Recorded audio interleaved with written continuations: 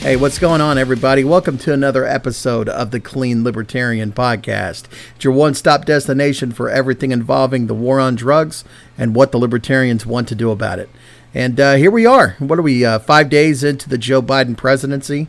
Yeah, not looking too good, guys. Not looking too good. There's been some executive orders just flying off of that desk just as fast as he can be presented with them. I don't know. I recently saw somebody post on Twitter saying, you know, Trump spent 4 years undoing Obama, and it looks like Biden's probably going to spend 4 years undoing Trump. And so, yeah, I don't know what that's going to look like for us in the long run. I would certainly hope that we see some form of, you know, relaxing the war on drugs, but I'm not holding my breath.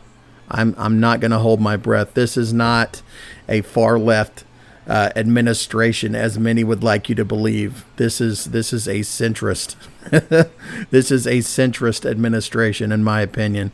You know, these guys are there for one thing and one thing only, and that is to secure the power that they have you know, gotten, and make sure that nobody threatens it. And so they're going to do what they need to do to protect their paycheck and to protect themselves. But when it comes to the little people like you and me, they're not caring too much. So, you know, it is what it is. Let's pay attention to what's going on in our own backyards. You know, let's try to make a difference where we can. And with that little statement, I'm going to introduce our guest today, which this is Joshua Smith. And I know a lot of you guys probably know who he is, but for those that don't, Josh is someone who has been in the Libertarian Party for quite some time. He's running for chair for the upcoming 2022 convention in Reno. He's running for chair of the National Party, and this will be his third time running. Josh is a wonderful person. I've gotten to know him throughout the last year and a half or so, and guy's just really easy to talk to, and he's gone through a lot of shit. You know, there's been some people that have lashed out at him in a very very shitty manner.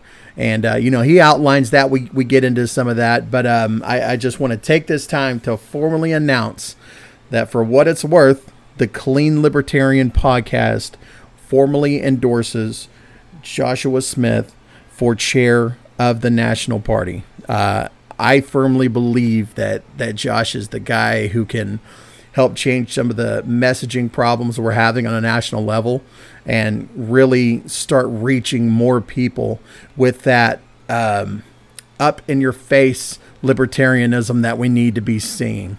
You know, government's not playing around, and we don't need to be playing around either. So, yeah, with that, I'm just going to go ahead and get right into it and bring on Josh. All right, and I'm here with Joshua Smith. How you doing, sir? Oh, I'm doing all right. Thanks a lot for having me, man. I appreciate it. Man, been looking forward to this. We've been trying to make this happen for a while. We finally got in the same place at the same time. I'm glad to have that happen. Yeah, having 6 kids in the house, I'll get you a little busy sometimes. You know? I can imagine. Jesus, that's you're a better man than me, sir. You know, I got a daughter and 2 dogs and a wife, and that's enough. Sometimes that's a wife is enough. Yeah, you ain't lying there, buddy. So why don't you give a little intro on yourself? I know who you are, obviously, but maybe introduce yourself to the audience a little bit. Sure, I'm that Twitter shit poster that you love to hate, man. You know,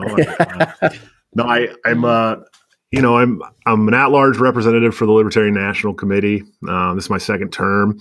I'm a 2-time candidate for chairman of the Libertarian National Committee. I lost by a large margin in 2018. I lost by a much smaller margin in 2020. It was very close. In fact, so close that I think there needs to be some kind of audit of the results. But hey, you know, whatever, that's fine. You know, I've been involved in the liberty movement in one form or another since about 2008. I was brought here by Ron Paul and my time at war. You know, I kind of saw our military industrial complex firsthand. I saw the dangers of constant foreign intervention in Iraq, and it just kind of changed my perspective on who we are. And, you know, I had to start wondering, like, man, are we the bad guys here? You know, and, are we the baddies? are we the baddies? And so it was it was kind of an eye-opening experience for an 18-year-old kid to go to war right after 9/11 and think that you're doing the right thing, and then realize like, hey, what the fuck are we doing in Iraq? Right. And so it was pretty crazy, man. And I found Ron Paul in 2008, and I love the man. I mean, he really just changed my entire life. I worked on his campaign in 2008 for president, and in Oakland, California, where it's not easy trying to turn people towards liberty, and that was wild. But it got me into other liberty things as well. I started reading Rothbard and Hayek and watching Milton Friedman videos, and I really started opening a window that once you've opened, you just can't close it again, and you start learning about how taxation really is theft, and our foreign policy is horrendous, and our immigration policy is terrible, and the war on drugs has done nothing but criminalize people who needed help, and it's just a constant shit show in America, and you don't realize it until somebody shoves it in your face, and a lot of people give me guff because I do shit post and I do troll people online, but I've trolled so many people to liberty that it's almost like you don't know what you're talking about. I know what I'm doing here. I know I'm like Ron Swanson. I know more than you. Okay. Yeah. And see, here's the thing too, is that, in the process of you doing that, there's people seeing that and they're picking up on, you don't know how many seeds you're planting across the board, and, a lot of I've seen the people you go head to head with. These people are assholes. A lot of them. People. They're not. I as a delegate at the last convention, I personally received an email that was slanderous and libelous, and for somebody like you, and you and I have talked about how, like, dude, that's an inspiration for me, because there's a lot of people out there who say shit that aren't true, about, whatever, and seeing you face that and still keep your head held high, man, that's a big thing. Well, that's a big thing. And the funny thing, that email that was referenced was sent out by a group of people that was kind of led by a jaded ex-girlfriend, and they actually quoted my current girlfriend, who I just had a baby with, in that thing, and we actually read it together. And she's going, "That's not what I said. That's not at all what I said to these people." And we're sitting here next to each other, and they're trying to make it seem like I've abandoned her and I've abandoned her child and all this stuff. Meanwhile, I hadn't abandoned her. We do have. Our child now was born on December 31st, New Year's Eve. Beautiful baby boy, Mateo Floyd. Floyd was my grandfather's name, who passed away a couple of years ago. And since then, I've also was lucky enough to be granted full custody of my 16-year-old daughter, and we were able to take on her two younger siblings that are not mine biologically, but we've brought them into the home and given them a place to live instead of foster care. And it's like, do you guys know? Do you have any idea what you're doing right now? You're using situations that are false to attack somebody who's doing the right thing. And so, yeah. But that's been a common theme throughout my campaigns with detractors. I mean, they use situations like we'll probably get into it with, my addiction issues from over a decade ago, and me trying to help other people that are addicted, or me trying to help other people that have had mental illness issues. They've used that against me as an attack, and my family situation. And, they've tried to pass along that I can't work, and I've been working since I was 9 years old. And, it's politics. It's a dirty, ugly game. It's war by other means. And these people are in a war that at this point they're losing terribly, because I've had a huge impact on this movement, and I'm going to continue to have a huge impact on this movement regardless of what they do. And they really just fuel my fire, man. I mean, they really do. They, there was times where I woke up in the morning and I wanted to drop out, and I just remembered, like, they're not going to beat me. You're just not going to beat me. I've been through so much in my life that what you guys are doing is a drop in the bucket, and you're not going to beat me. And, when this is all said and over, I'm going to be standing up, smiling, and you guys are going to be pissed that you couldn't break me.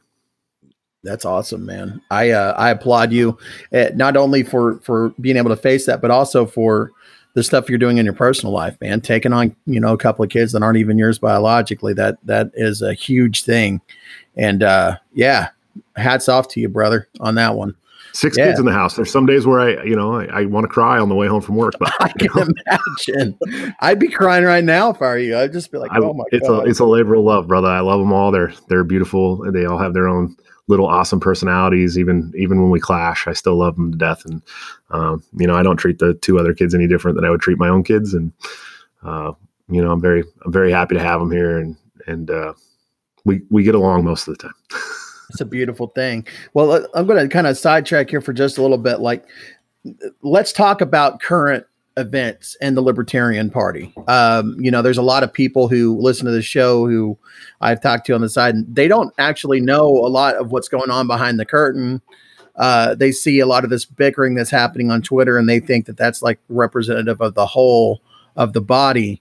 And I'm trying to tell them that that's not the case. Like the Andy Craigs and the Archie Flowers are so small in comparison, but they're just they're the loser very brigade. vocal. It's the loser brigade. They're the gatekeepers. And look, here's the deal. And I talk about this all the time, and somebody quoted me the other day on Twitter about this. It's pretty cool.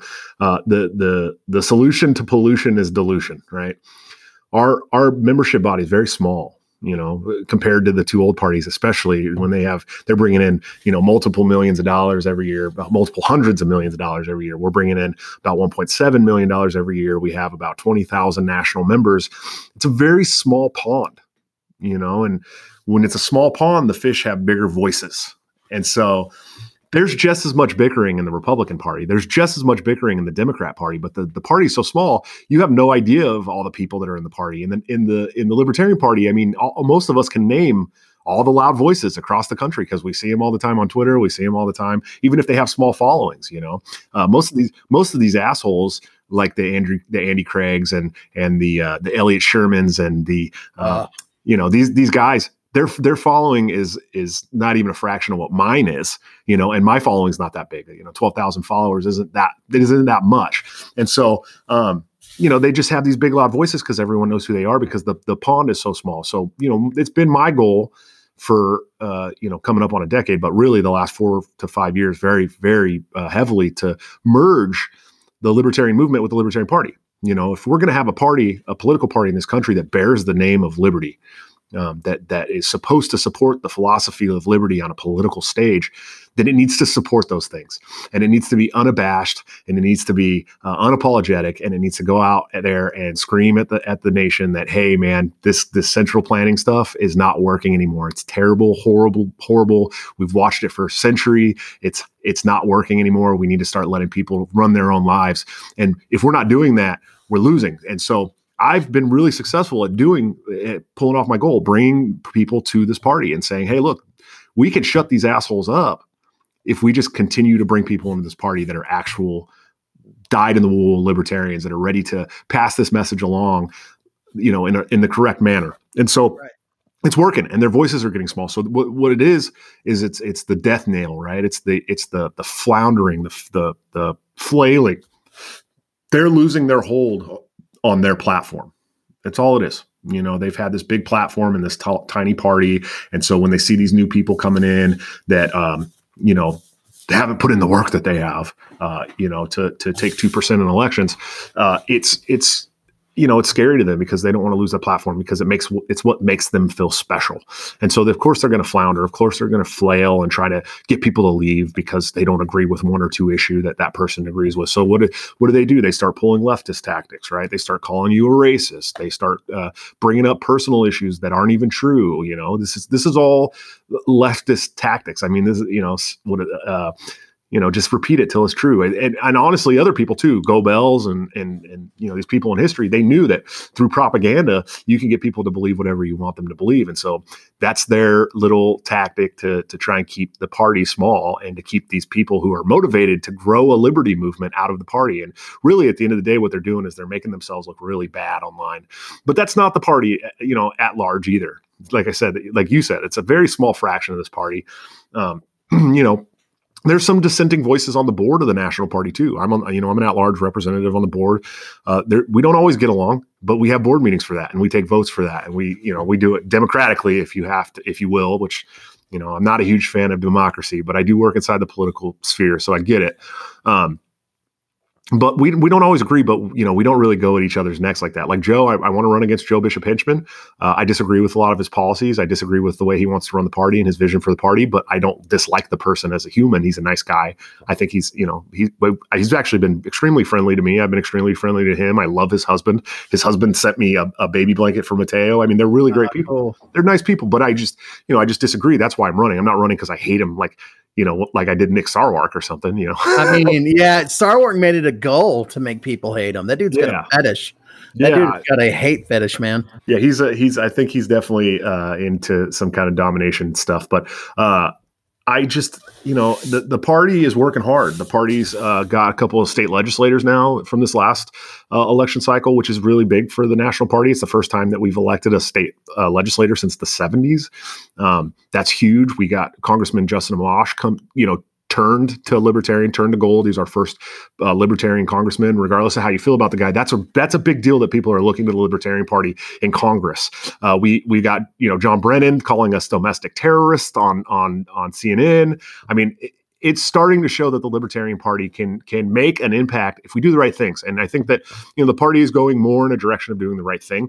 And I think a lot of that has to do with the Mises Caucus. And I've said that several times, and some people can disagree with me, but the Mises Caucus has absolutely 100% been the driving force behind bringing new people to this damn party. I mean, it's just the class of 2018 and 2019 and 2020 for the Libertarian Party are the biggest classes they've had in a long time. In 2016, that drive was done by Gary Johnson. There's only like 12% of the party is made up of the class of 2016.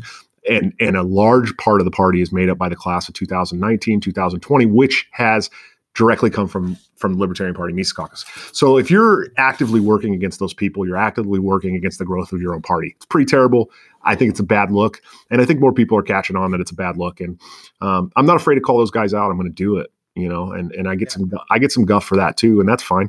If you don't like my tactics, I understand, and I'm always willing to have a conversation with you about why I do the things I do, why I tell the people off that I tell off, because at the end of the day, they're the ones holding back the party that I love from growth.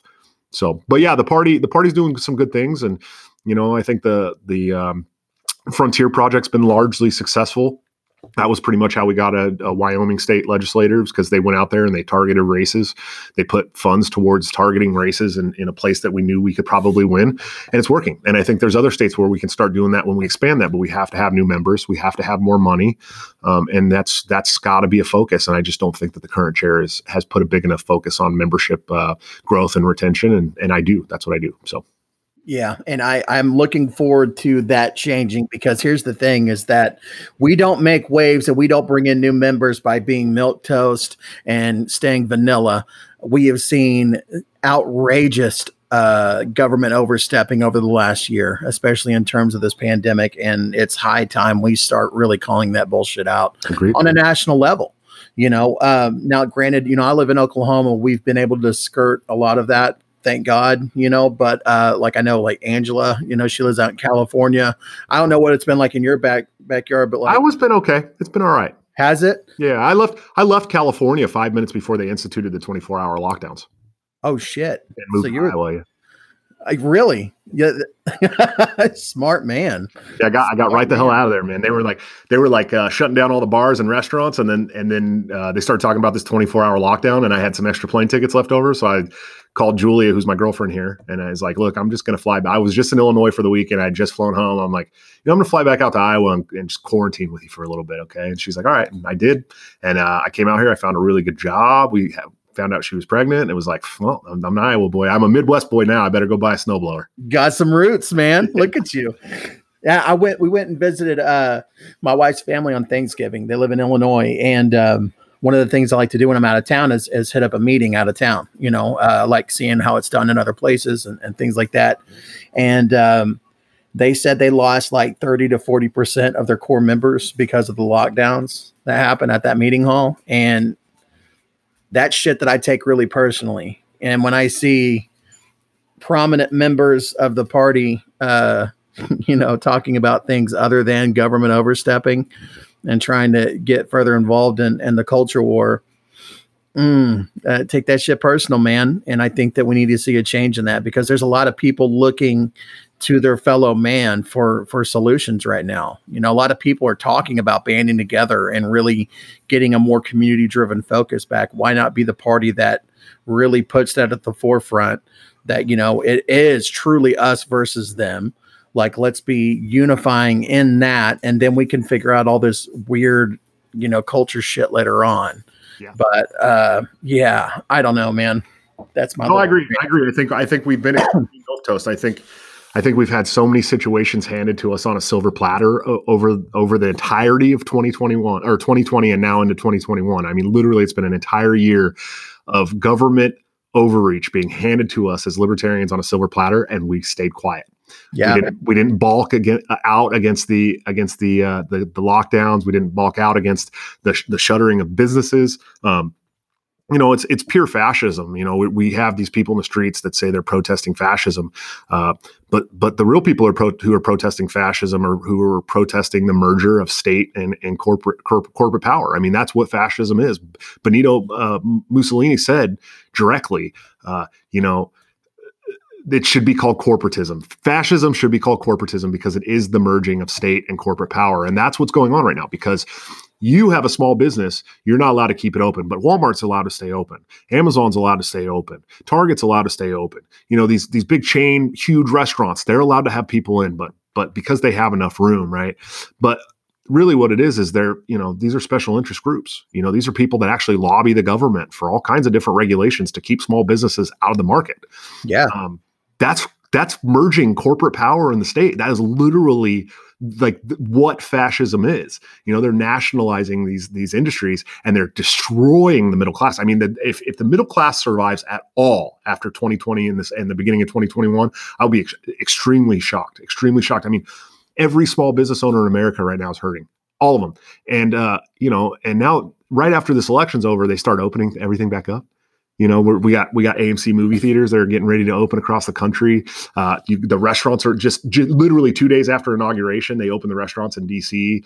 They're reopening all public schools across the country over the next 100 days. I mean, how more blatant could you be? Right. You didn't care about these people. What you cared about was your elections. What you cared about was winning the Senate and winning your presidential election. That's what you cared about. So much so you hated Donald Trump so much so that you were willing to destroy the middle class in America, make people destitute, make people so dependent on the government that they're willing to take $600 as hush money, and all this to win an election. Don't ever tell me again that you care about Black lives. Don't ever tell me you care about white lives. Don't ever tell me you care about Asian lives, because you don't care about any lives. What you care about is lining your pockets and winning elections. And that's where the libertarians are different. We care about people. We actually care so much about people that we want to bring them the philosophy of liberty. We want them to be able to run their own lives. We don't want to tell them what they have to do every single day. We don't want to lock them in rape cages for something as small as smoking a plant, right? And so we had, like I said, we had all these opportunities just laid out on a silver platter. And what do? We wasted them. We wasted them all because we had a chair that didn't want to go against the grain. We have a chair that probably, in my opinion, would like to reach out more to the Democrats than the Republicans. In my opinion, I want to reach out to the more than half the country that's so jaded with the two-party politics that they just have opted out. We need to be that voice for those people. We need to be that voice that says both these parties suck. It's not just Republicans or Democrats. Both these parties find bipartisan support for wars. They find bipartisan support for the drug war. They find bipartisan support for the Federal Reserve and the money printer. And we need to be that party that is a landing for all those people who are done with those. And so I think we just squandered so many chances over the last year. And that's one of the main factors in me deciding that I wanted to run for chair, because I know if you hate me, you can hate me, but my messaging is on point, and it's going to stay that way, especially when I'm the leader of the what should be the biggest political party in this country. That's awesome, man. You got me pumped up, man. Obviously the Clean Libertarian podcast will be giving a formal endorsement for Joshua Smith for chair.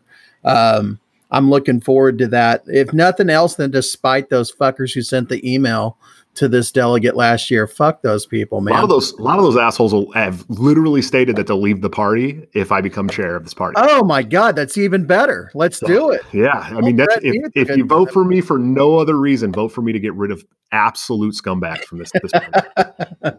That's awesome. One other question I wanted to ask you was, can you kind of explain some of the things that you've seen as an at-large member? Like, how are affiliates reacting post the election? Like, what's the kind of the consensus that you're getting from your state chairs or county chairs and your region? Or I mean, it's really weird. the states are autonomous affiliates, right? Right. We don't have any say over what the states do. And so, but there's always one state or two states or three states that don't even want to be affiliated. They're all pissed off. You got some issues in Oregon. You had Rhode Island who refused to work with National. You've had some people in Minnesota, the chair of the party, who didn't want to work with National. But states are after the election, I think a lot of people were kind of bummed out with the very small amount of votes that we got for our presidential campaign. Again, I think it was a huge messaging error. I think that's what happened. They had some really hardcore, radical presidential campaign staff on that staff, and that they were removed. And the pragmatists took a hold of that campaign. They made it so milquetoast that the people that would have supported that campaign just walked away. They didn't care. They either voted for Trump or they just didn't vote. And I think we lost probably a lot of votes. I mean, millions of votes maybe, because of the messaging. And I think that's just been kind of a symptom of the way the party's been going since 2000 or 2004. I think that's just the symptom of this. We need to run failed politicians who are milquetoast and don't hold a bunch of libertarian views, and like the Bill Welds of the party. And I think it was a step in the right direction to actually nominate a couple of pretty radical candidates for president and vice president. I love Spike. He's a good, very, very good friend of mine. I love Spike to death. It's a good dude. He's just an amazing guy. I didn't always agree with his messaging 100%, but I agreed with his messaging like 90%. He really cares. He's a very principled dude. Even if you disagree with him on some things, he's a very principled dude. So they kind of all shifted to Spike's campaign, and all the milquetoast messaging stayed on Joe's campaign. I think that was a big failure. And I think a lot of states saw that was a big failure. And I think a lot of states are, kind of defeated, feeling like they put in a lot of time and effort for a campaign that didn't do very well.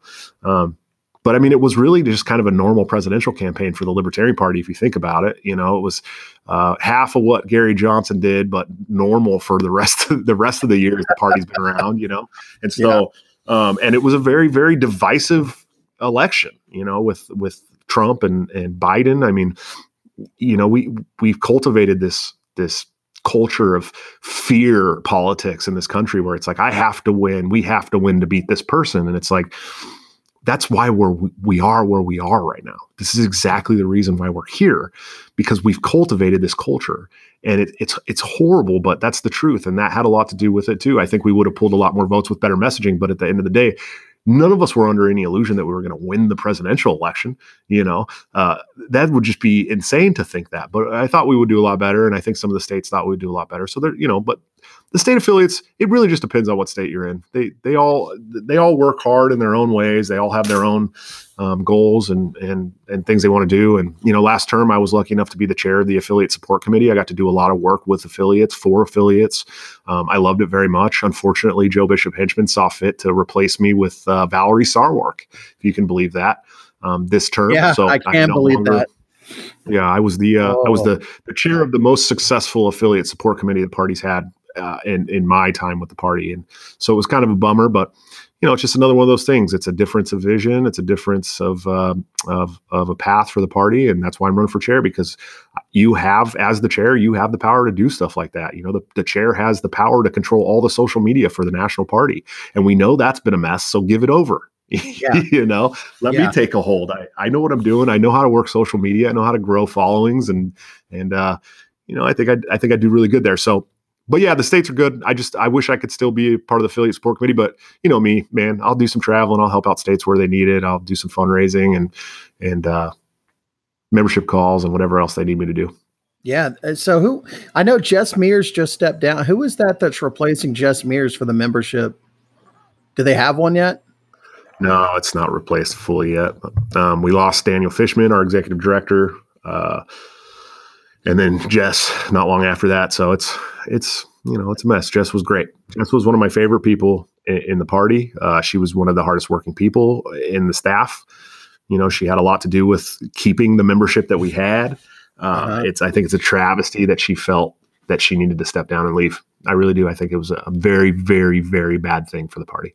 Yeah, she was she's a sweetheart, man. I got to meet her at the last Oklahoma convention, and she was there. Obviously, she was Joe's handler, and just wonderful, wonderful person. Now, Dan, no loss there in my opinion, but I have my own issues with. It's my podcast. I'm going to say it, man. Dan Fishman's an asshole. Like, there was a lot of shady stuff that happened leading up to that convention. I know you were on the floor. I was unable to make it because we were actually in quarantine at that time, my wife and I, so I couldn't leave. So we actually had to do the, remote participation, but just the shit that was being said in that Zoom call as opposed to what was happening on the floor, dude. And it was all like Dan was at the helm of it, Oh, yeah. Yeah, they were scared. There was a lot of people scared that I was going to win, and there's still some people even on the LNC right now that really want to do an audit of the votes, because the vote totals for all the motions were around 630 votes total, and as soon as the chair election went, there was not over 900 votes and a bunch of unvetted delegates. And when we called the delegation chair, Susan Hogarth, up on stage, she didn't really have an answer for it. She was kind of mean to people that were asking about it. And yeah, that was sketchy. I remember that was pretty sketchy. And then I lost by only 115 votes. So if you really do the math, there's a good possibility that it could have gone the other way had it only been those 630 votes that had been voting. We had the room. I mean, there's just no doubt if you were in that room, you knew we had the room. Period. Right. I don't know so much about the Zoom because I wasn't on the Zoom, and I refused to watch what they recorded because I know what was being said about me. I could actually hear it at one point. They said someone left their mic on, and they decided that they were going to call me a deadbeat, domestic abuser, deadbeat dad, and all this stuff while they were playing my endorsement video on the big screen. I was like, oh, that's real cool. Thanks, Dan, because Dan had control over all the mutes on that. So yeah, it was pretty ugly.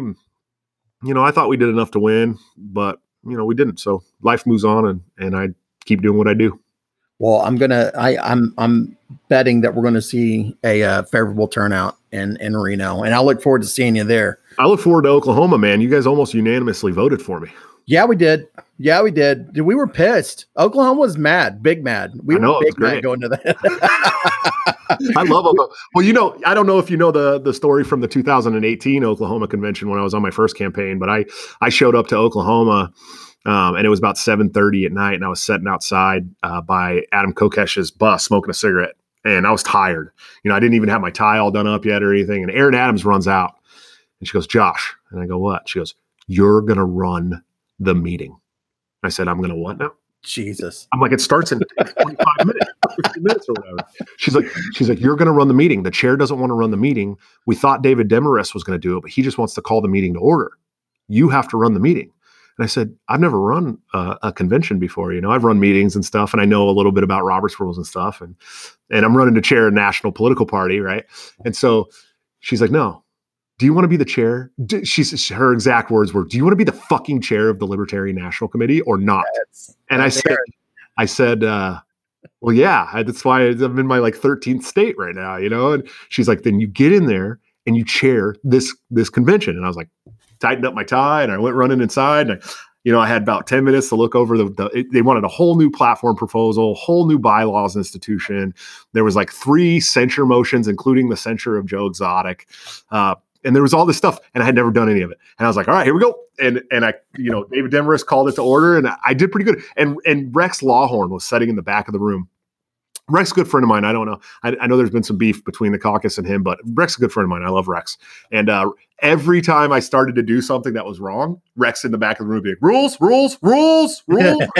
Yeah. So they kept me on track. And in fact, we got done a little bit early in a very contentious meeting. I mean, there was the censure of Arvin Vohra, who was the vice chair of the Libertarian National Committee at the time, and the censure motion of Joe Exotic. I mean, who was running for governor at the time. And I'm actually the one who presided over the Libertarian Party censure of Joe Exotic, the Tiger King. So nice. If you're watching this Netflix, I don't know why you didn't bring me on the documentary, but you probably should have, Yeah. But yeah, it was really cool. I had never want to run a convention, and we did really well. And as soon as it was over, I had to have a couple of drinks because I was just defeated. But it was fun. It was a good time. That's awesome, man. Yeah. Aaron and Rex are two of my favorite people. Oh, I mean, I found my tribe here, man, in Oklahoma. Erin's like my damn sister, man. I mean, me and Erin have been into so many other states together, and she has just been. I wouldn't be half the person I am in this movement if it wasn't for Erin Adams pushing me to do the right thing. I love Erin Adams with all my heart. She's family to me forever. So that's, man, she's a pit bull too. She'll let you know when you're fucking up. That's for sure. Yeah, she's not going to sugarcoat that bad boy at all. Nope. Damn it, that's great. So, well, man, that's actually pretty interesting. So you were the chair of the censure of Joe Exotic. Yeah, Netflix. Where you at? Yeah. Do follow up with the chair who helped censure Joe Exotic from a national political party? Come on. That's a big league right there, man. Look, I know. I'm watching this documentary going, I didn't even get a phone call or nothing. Bullshit, man. Some bullshit. So now's as good a time as any. I have ADD. Why not? Let's just bring it up. Me too. I could not do what I do if I didn't have ADD. Son of a bitch, man. It's just like squirrel, I'm gone. So tell me your story, man. How did you find recovery? How did you get 10 years clean? Well, so when I was in the military, I had dabbled in high school and stuff. And then when I went in the military is when I really kind of just, I found I met a bunch of dudes that did all kinds of weird things. And, I was going through a divorce and my ex-wife and daughter had moved to another state and I was just a mess, and so I started dabbling around in drugs in San Diego. And before I knew it, I had a very expensive habit, and I enjoyed it. Yeah. Well, and then I had moved back to the Bay Area, California, where there's, everybody parties all the time. There's all these crazy parties in San Francisco. And it was just like I was promoting clubs and I was singing in bands and I was doing all this stuff. But really inside, I was like, I had so much turmoil and I already had problems with depression for a long time. And, I had been self-medicating with alcohol and drugs for a long time, but really got into heavier stuff. I was a big opiate fan, a big cocaine fan, especially together. And that's scary stuff. Trust me, don't do it, kids. It's bad. Mm-hmm. And I did that I did that for a long time. And, I had a couple friends that passed away from overdoses. Had a friend that got shot in a drug deal. And, I had already kind of got to a point where it was like, man, if I have to see one more sunrise, at 7:00 in the morning and I'm rolling around sweating and shaking and trying to go to sleep and my heart's racing and I'm afraid I have to go to the hospital and my anxiety is terrible. And if I have to do this one more time, I think maybe it's just, that's it, and then I had a big, long talk with my sister one time. My mom was sick and I went and sat in a car with my sister at like 9:00 in the morning. I hadn't been asleep and, I broke down and I was just telling her I'm done. I don't want to be like this anymore. And so I started not doing it anymore. I just kind of gave it up. I know that my story's a little weirder than other people's. A lot of people have to go get treatment and go to NA and all this stuff. I just gave up, man. I was so tired of the feeling of being an addict and not taking care of my priorities, the things that should matter in my life, that I just quit. I just quit. And it was hard, and I stumbled a couple times, over the next year or so, but once I was done, man. And, that was I was 28. So it's got to be, we're pushing a decade here. I know that for sure. Nice, man. For a long time. Yeah, we're pushing a decade. I think we're almost at 10 years because I'm 37 now. I'll be 38 in March. So, and I still drink sometimes from time to time, but drinking was another one of those things where it was just like, I didn't like it. I still don't really like it. And I've had 2 drinks in the last year now, because I think at some point it got to a point where it's like, I don't even like having a taste of liquor anymore. But also, when you drink, you start thinking about other things. You want to do all kinds of other stuff. So I try to stay away from that. And, but the drugs they were killing me, man. I was very, very skinny and I wasn't eating right and I wasn't sleeping correctly. And I pissed off everyone I knew and I lost a ton of friends and, good friends that I'd had my whole life.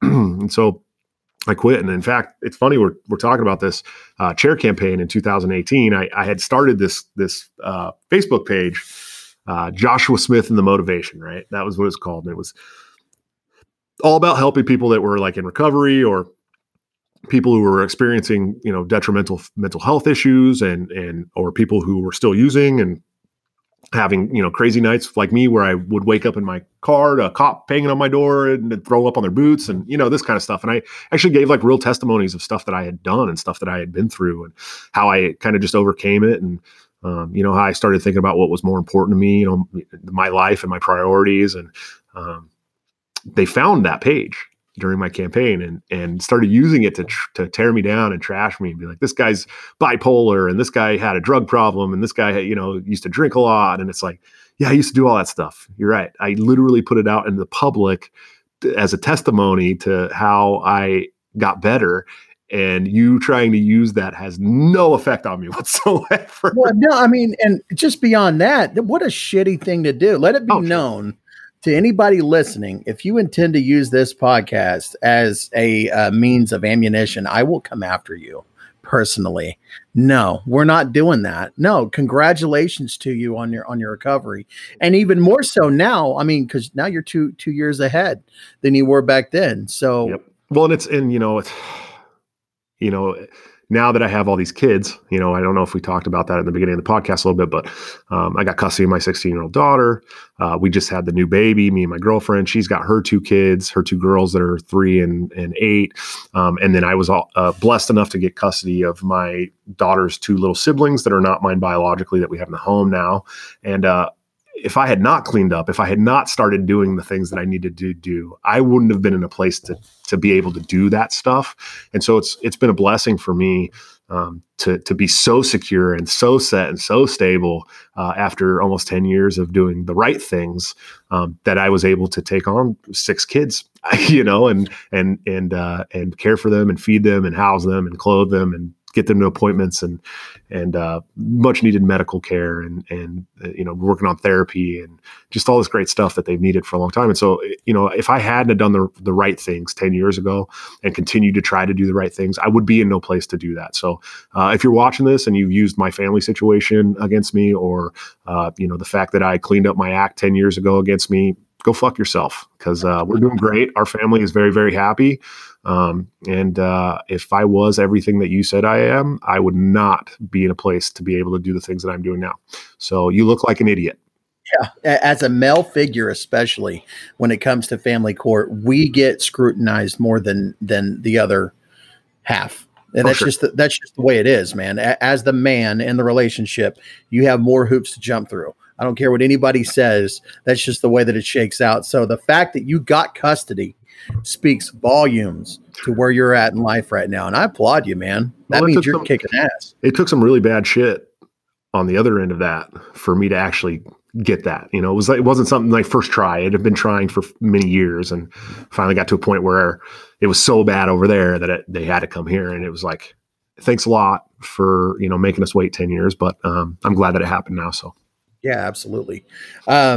So, one thing that I have everybody do who comes on the show, who has found some abstinence, in recovery, what would you tell your former self, somebody that's struggling to get clean?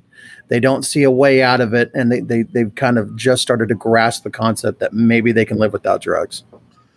Oh man, life is so much more beautiful when it's not through cocaine colored glasses, man. I'm telling you, that's, I was a dumb kid who did a lot of really dumb things. And I thought that was all my life was ever going to be. And I found so much more happiness outside of being high that, I would never trade it for the world. And if I had known, 15 years ago, what I know now at almost 40, I never would have picked the stuff up. I just wouldn't have. It would have been a whole different life for me. I say that I'm stable and I have a good enough place now where I can do the things that I'm doing, but I can be so much further. I could be making double what I'm making now, and I could have bought 2 houses and have a rental property. I could have done a lot more with my life. I'm doing it now, and at almost 40, so I still got plenty of time. But life's just so much more beautiful when you're not high. It really is. Man. It really is. Words of wisdom right there, Josh. And I got to say that not everybody finds recovery the same way. For me, it took Yeah, I think I've been to 20 inpatient rehabs. Jeez. Wow. I am a retread, brother. It took a while. It took a while. A minute. So Hey, but it you worked. know, it worked. But It worked. that was my story, and your story is, you finally hit your bottom and you found a way out. Either which way, man, is that we're both living testaments to the fact that there is life beyond the party. Oh, dude, and it's a better life, man. I like Yeah. the party. The party was great, man. Don't get me wrong. I had a good time. I met a lot of people that I'm still friends with to this day. But I'll tell you, 75% of those people that hung out with me when I was partying, they're all gone. They're all gone. They either don't want to be friends with me anymore because I don't party, or they're dead. And that's a very realistic fact, is that when you do a lot of drugs, you can die. It only takes one bad bag. One.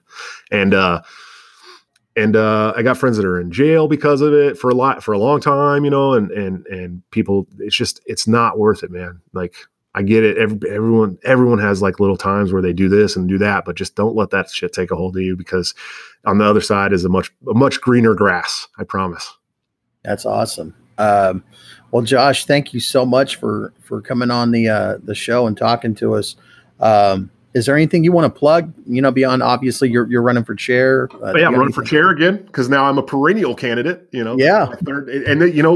As a libertarian, anybody who's questioning me running for a third time, the one thing that I have heard from this party over and over and over again is you have to run 3 times to win an election, right?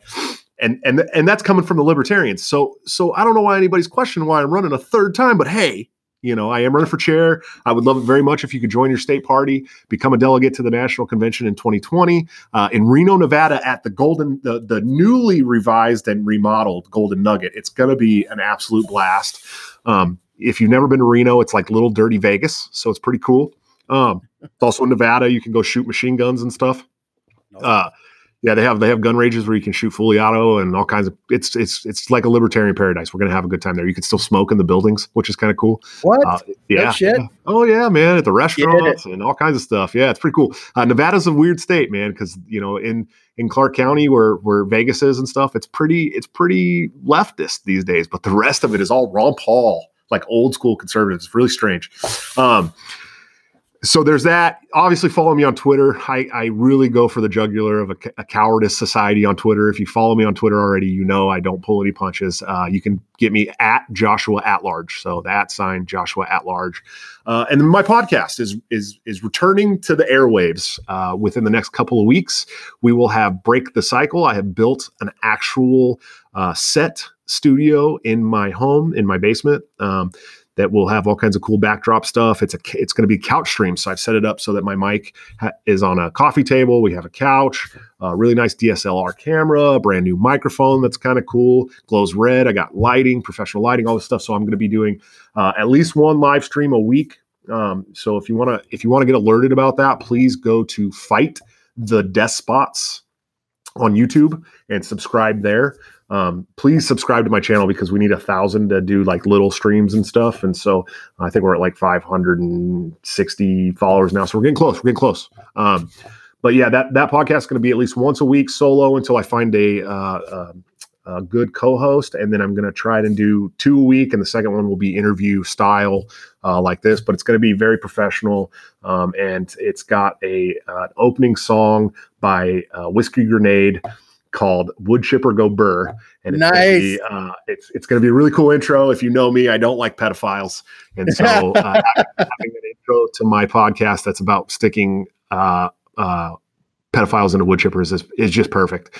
That's great, man. He did the intro for this one too. I know he did. I know. Yeah. I reached out to him and I'm like, listen, I know you did the intro song for the Clean Libertarian, but the wood chipper song, I've shared it several times, and I'm like, this is like my favorite song. I love pop punk music. First of all, I'm a big pop punk fan, and I'm starting a podcast at a ground floor with 12,000 followers.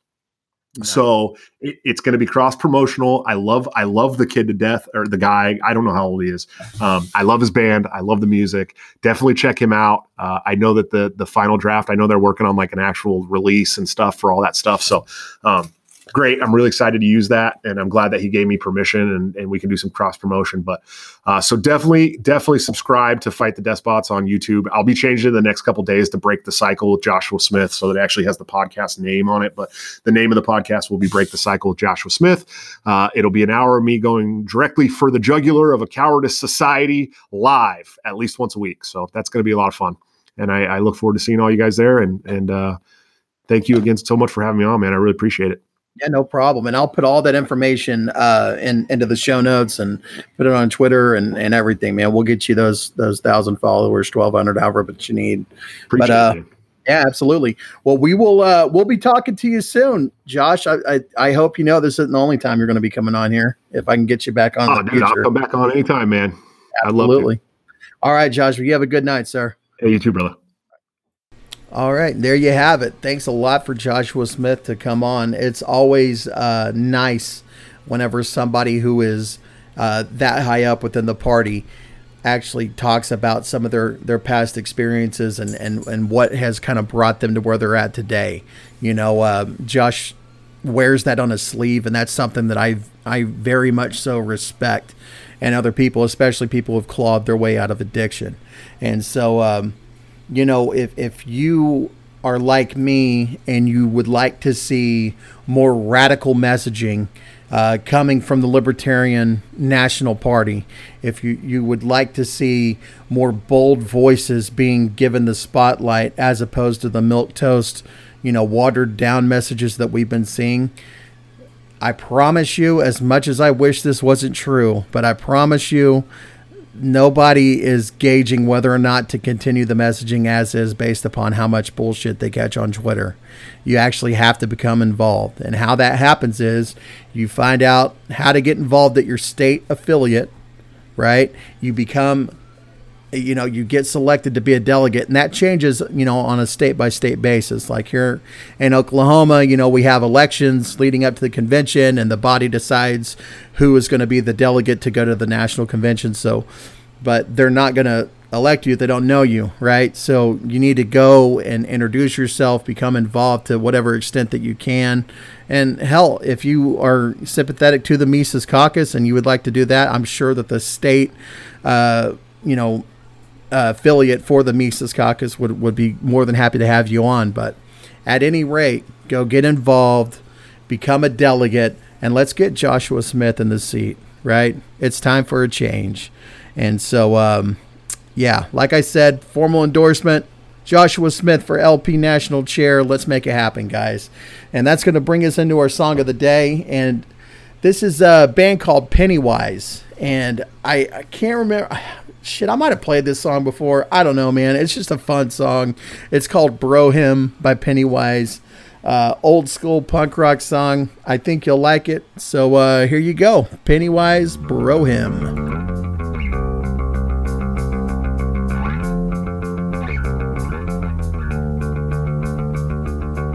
To all my friends, present, past and beyond, especially those who weren't with us too long. Life is the most precious thing you can lose. While you were here, the fun was never ending. Life a minute was only beginning. Captain Coleman Nichols, this one's for you! Yeah!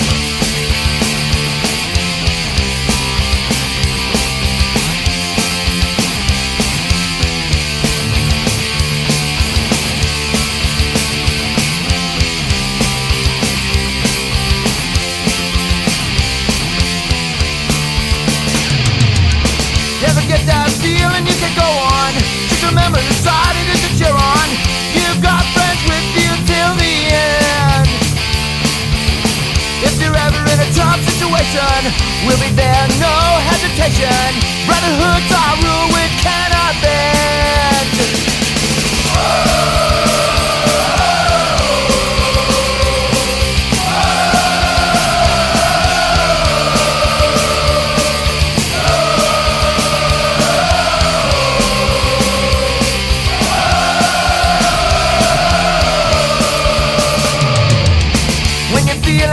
To the bottom, you know who it is you can count on.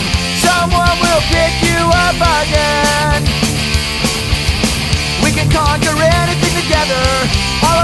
bonded forever. If I die, you die, that's the way it is.